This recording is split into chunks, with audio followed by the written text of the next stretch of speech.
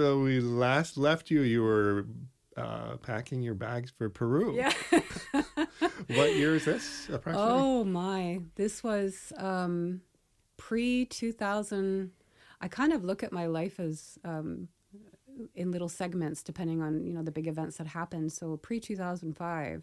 So around the war, Iraq War, you're around done there. protesting. You're like, I gotta get out Done of here. protesting, and I think what happened is that my inner demons got the best of me, and I ended up moving back home a few times because I was just in a place where I wasn't physically or emotionally well, and trying to get better and realizing that I needed to make some changes, and I started exploring different healing modalities to really help me, and because I had already discovered that I had some level of empathy and ability, working with, energy early on, with my early meditation practice, I felt like, oh, this is something I want to explore a little bit.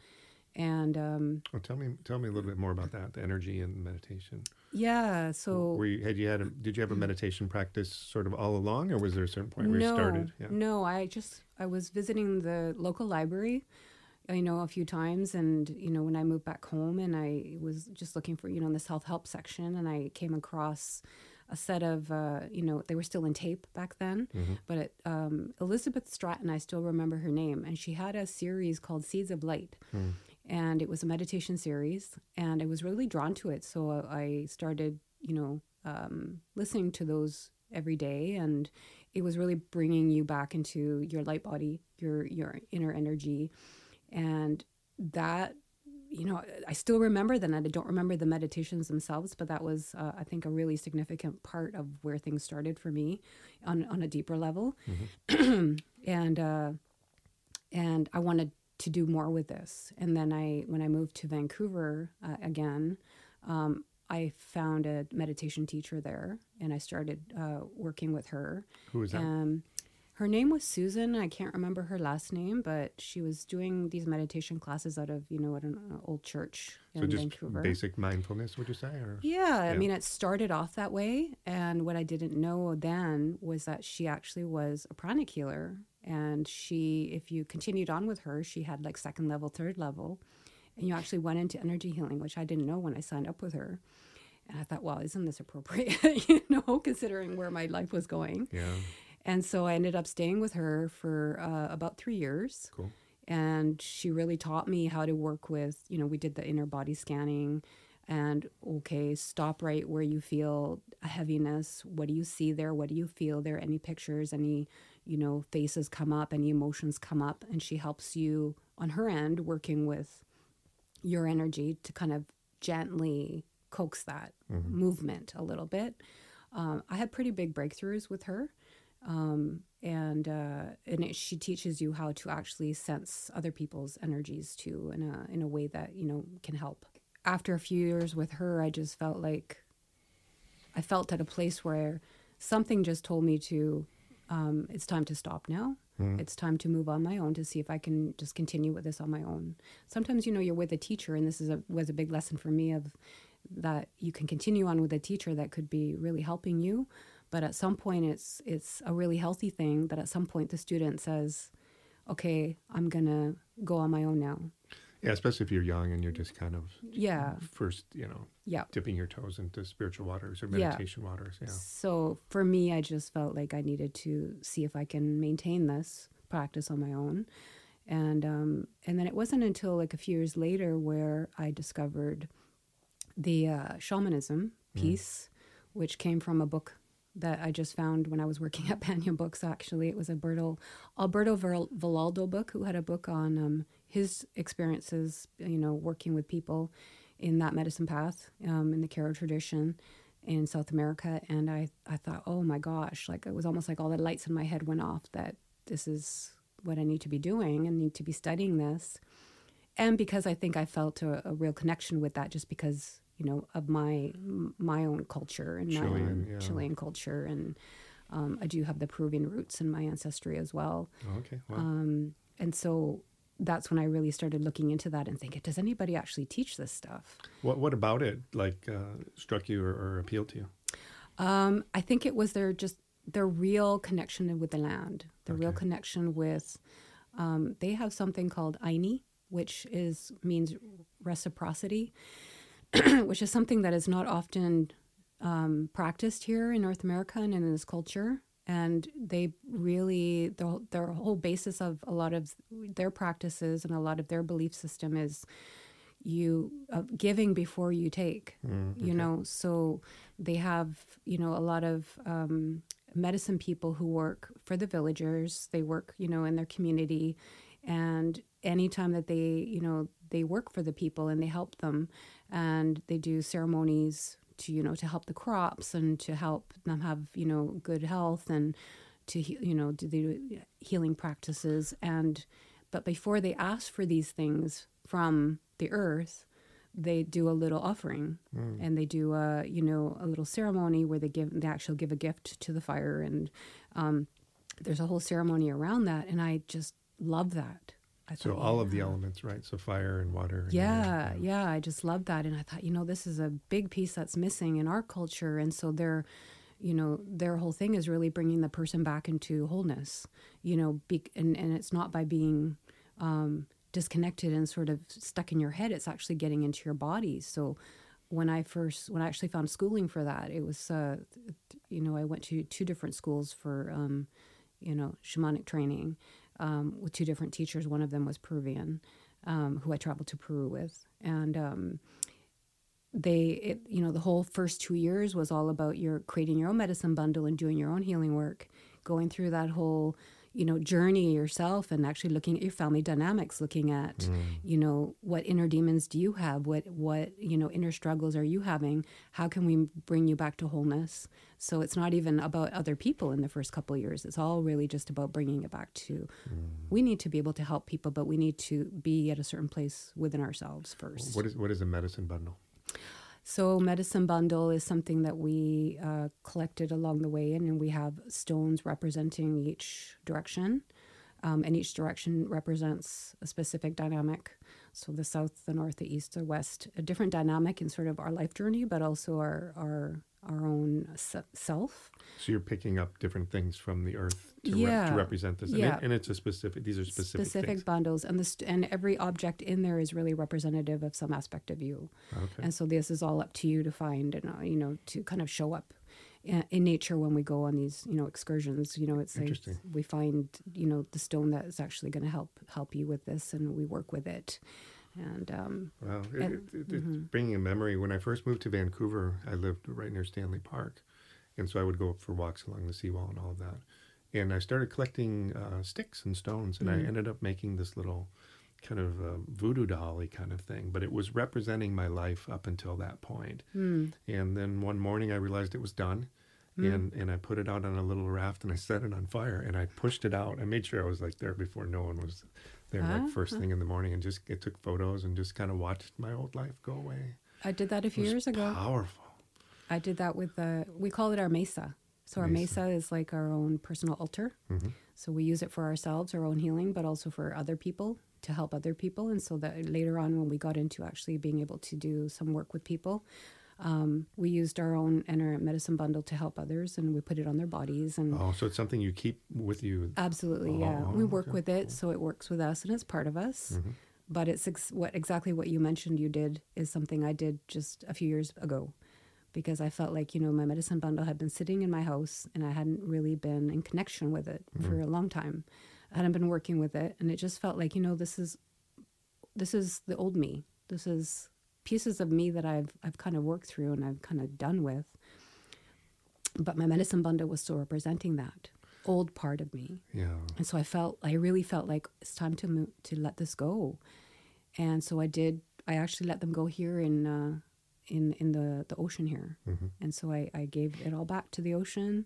I buried some pieces, but that was saying goodbye to that part of me. It's interesting too, like when you have those moments, it's almost, they can be like a certain age, you pass a certain decade or something, or maybe you move to another city or something. Right. But sometimes they just kind of creep around and they go, you're not that person anymore. And it takes you a while to kind of wake up to that. Say, I don't do that anymore. Yeah.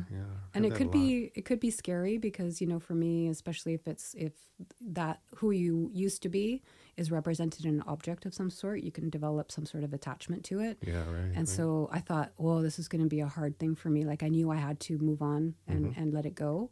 But I expected it to be harder than it was. And it wasn't. It wasn't, it's not actually. hard, I was working in film for many, many years and chasing this holy grail of trying to get $1 million to make a movie.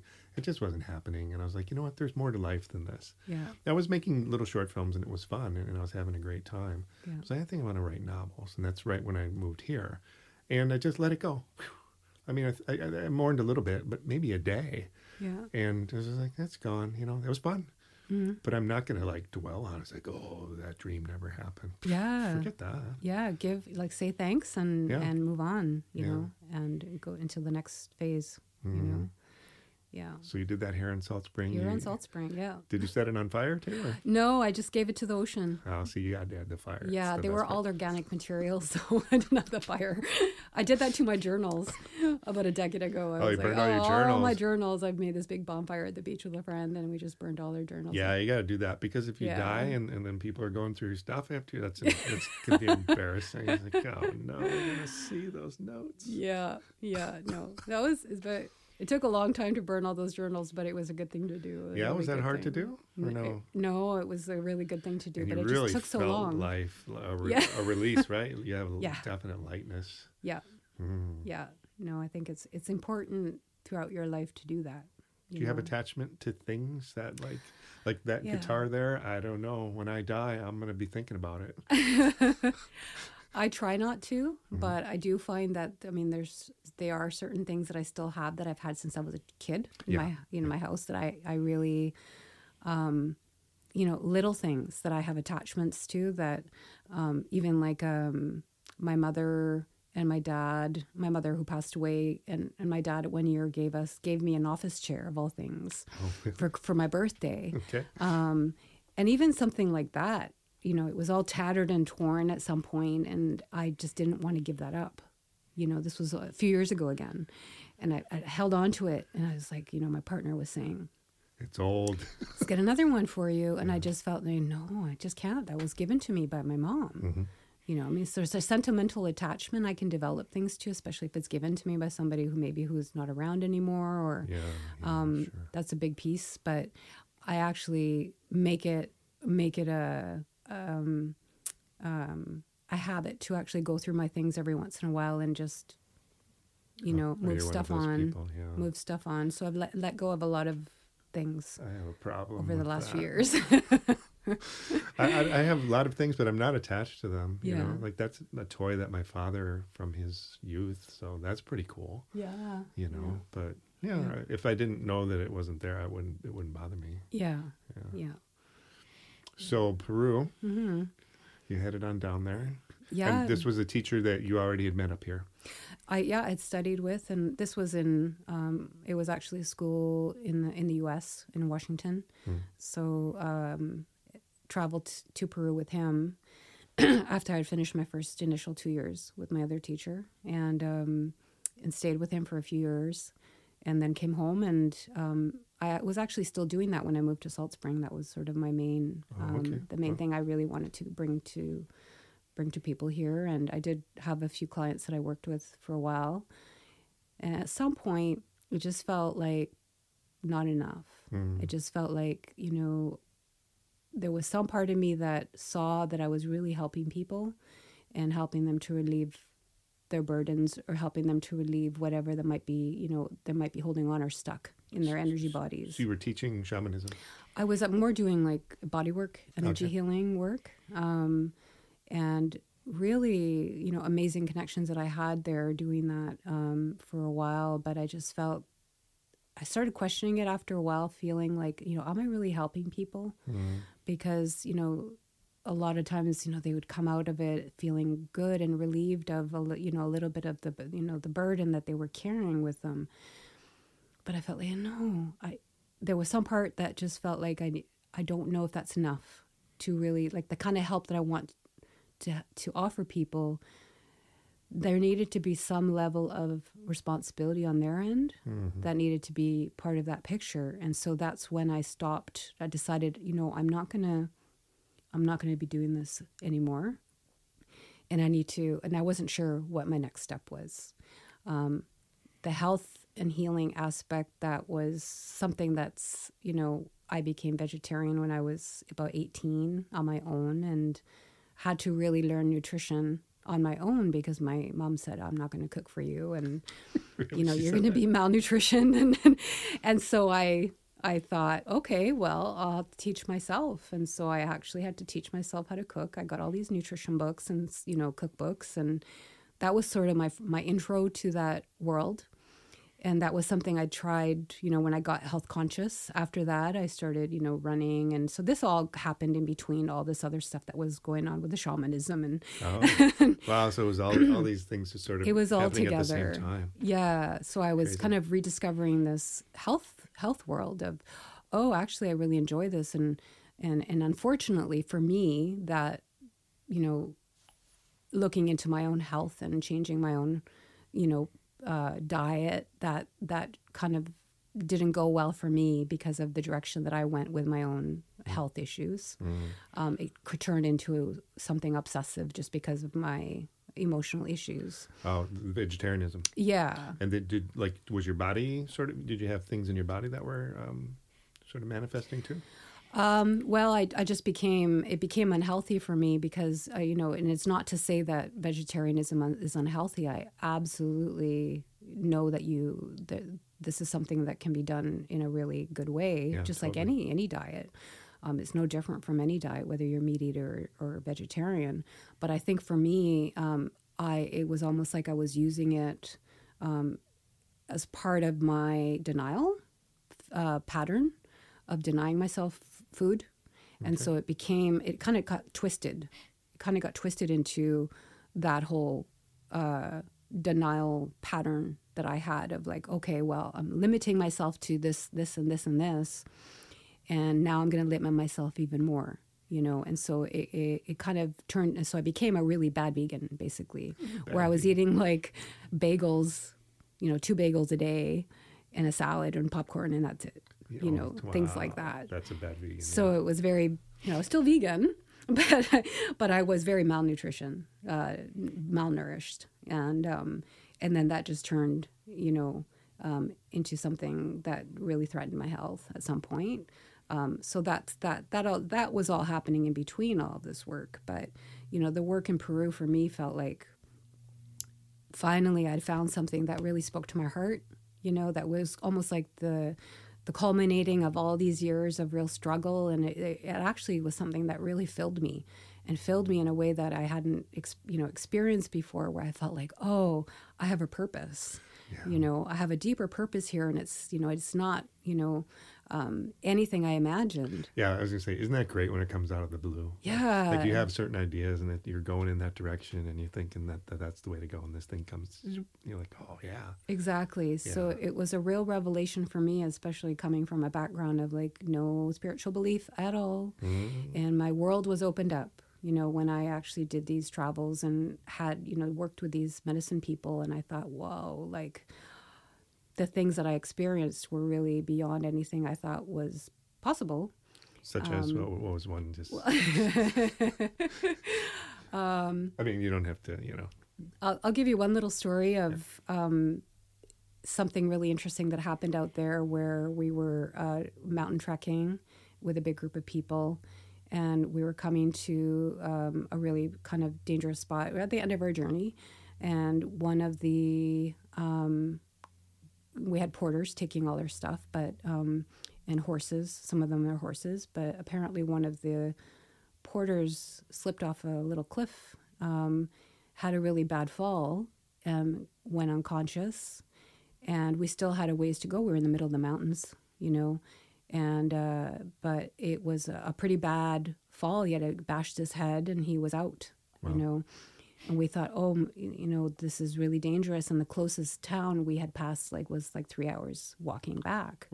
So we had to go back, or they had to take him back, and they had to do a makeshift cot of some sort to walk him back to, because he needed to go to hospital. We weren't even sure whether he would live. Wow. Because it looked really bad. He was completely it was more than unconscious. It was something really, they had looked him over and we thought, this is not good. I mean, there were shamans that were with us, like medicine people, and they were saying, this is not good. This is, this man is near death. And so they just knew we just needed to take him back. And our teachers that back at our, at our home base were saying, we're kind of consulted with all of us and said, the medicine people here have done some work in terms of, tuning into what was actually happening energetically. And what they felt was that we had just been to a spot where there was a lot of mining. A lot of mining had happened. That part of the mountain was really damaged over years and years. There's a lot of mining that happens in Peru and in Chile as well. Right. So there was spirits in the cave there where we were at, in that part of the land that we were at, that felt, it was almost like hungry land. And so we were bypassing through that area, and they saw this bright light of this man, and they thought, I'm gonna take that, And so it was a way of explaining to us that how the spirits of the land work, the energies of the land work, and you have the nature spirits. But if you damage the earth enough, then there's something lacking there. There's something, and they're going to take, in a way, because they've not been given back to, they've not been, that's not been, it's been an imbalanced relationship. And so what they told us is that we have to make amends. So we had to do ceremony, and we had to do an offering, and we had to, do this prayer, and we had to do this meditation. And so we did this big ceremony. And we thought, we gave gifts to the nature spirits and asked them to bring him back. And what we heard later was that apparently at some point during their walk back to the main town, this man just bolted and sat upright, fully conscious, fully conscious, and totally fine. And he was actually able to walk back with us, like to the place, like where we were. And we were all looking like, what kind of miracle was that? But so those kinds of things happened. And for me, I don't just take that for, point blank. Okay, this is what happened. This, we healed this guy, we made amends with the nature spirits.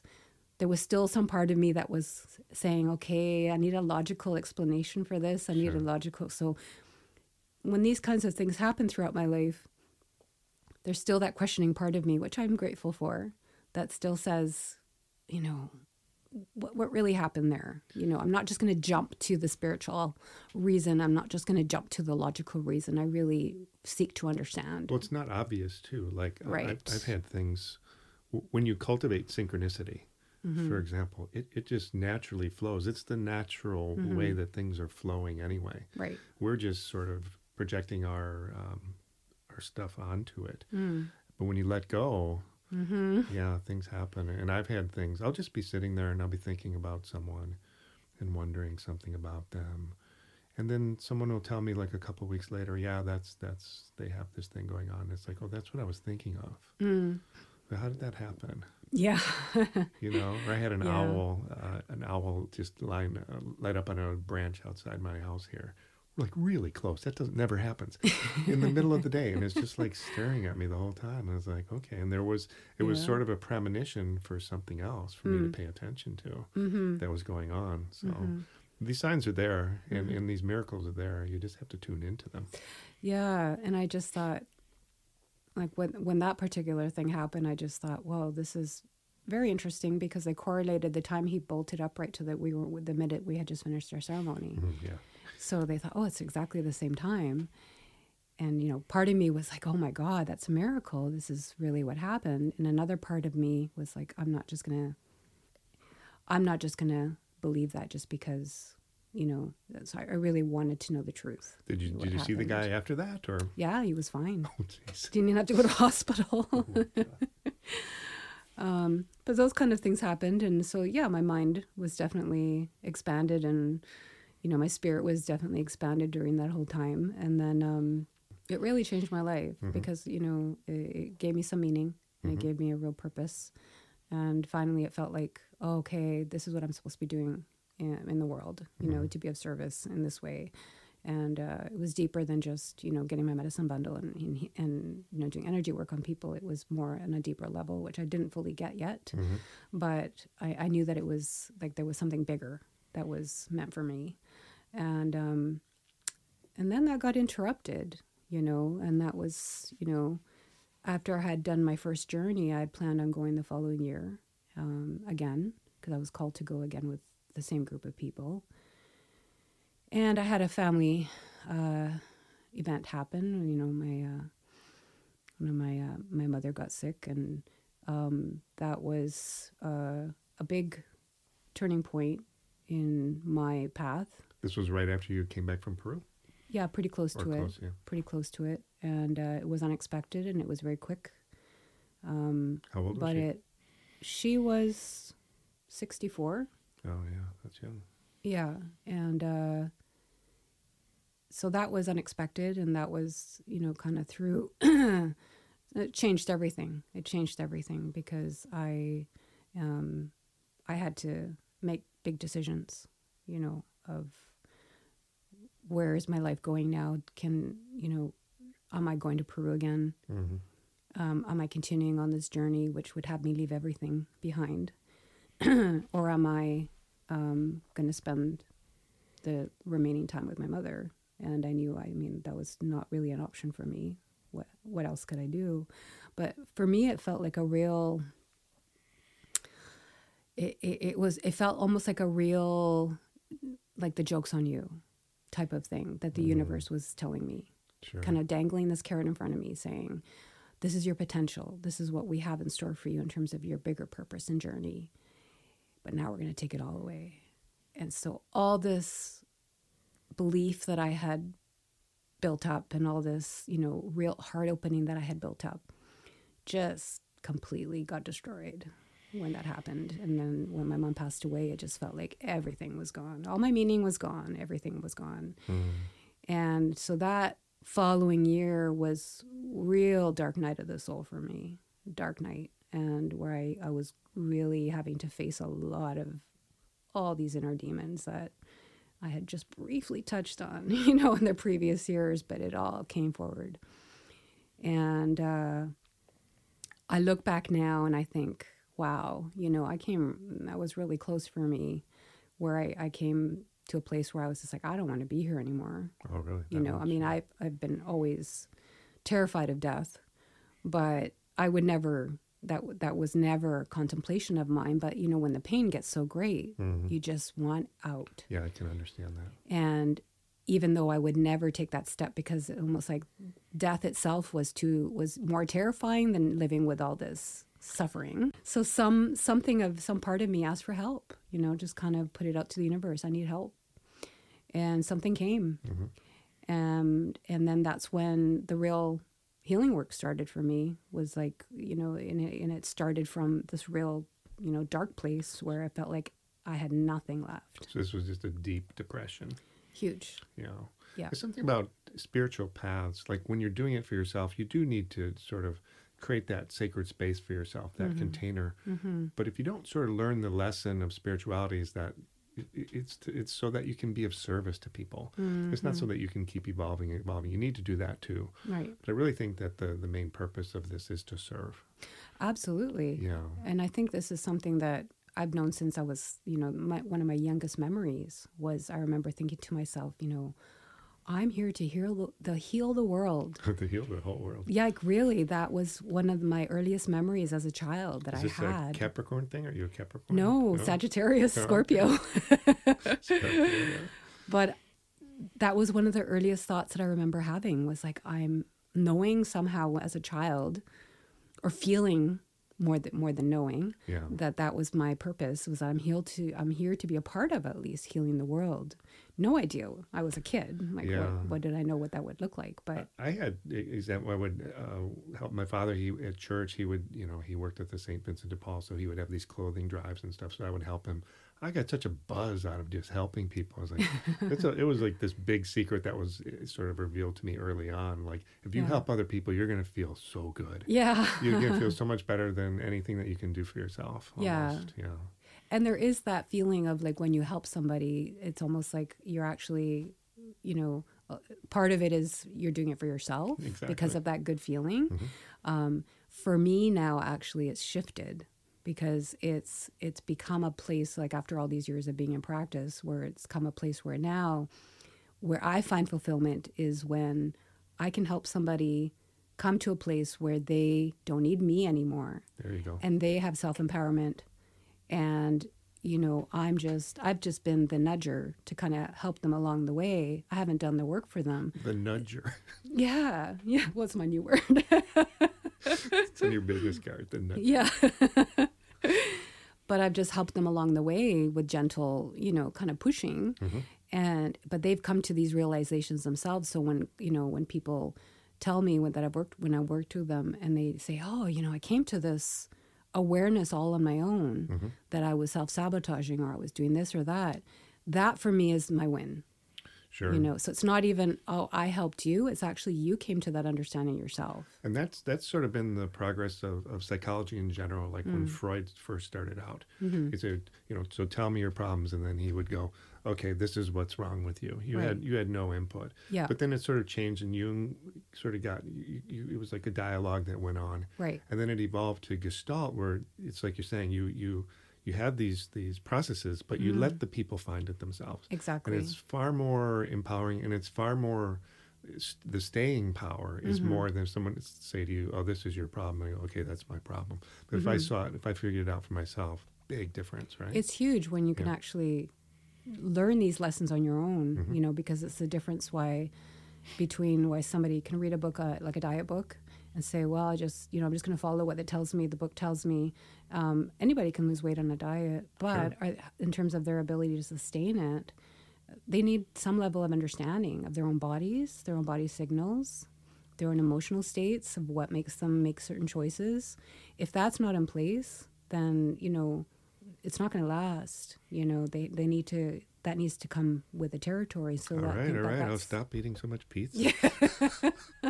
There's some things like I've always had pizza on Thursday for as long as I can remember, and I still kind of do that. Yeah. You know what I mean? I just can't sort of get that. It's ingrained almost. That's okay. Every time we go off island, we go for burger and fries, and that's sort of our treat. So so people learning themselves in your teaching. Yeah, that self responsibility piece, I think, is really a really big part of how I work with people now, just because I think a lot of that is related to how I healed, in my own journey. And I'm still healing. I think it's a continuous process forever. Sure. But this is really what it comes down to. It's not just, somebody else, doing the work for you or telling you what to do to get well. It's like we really have to dive deep into our own inner psyche and our own inner energy bodies, emotional bodies, and really investigate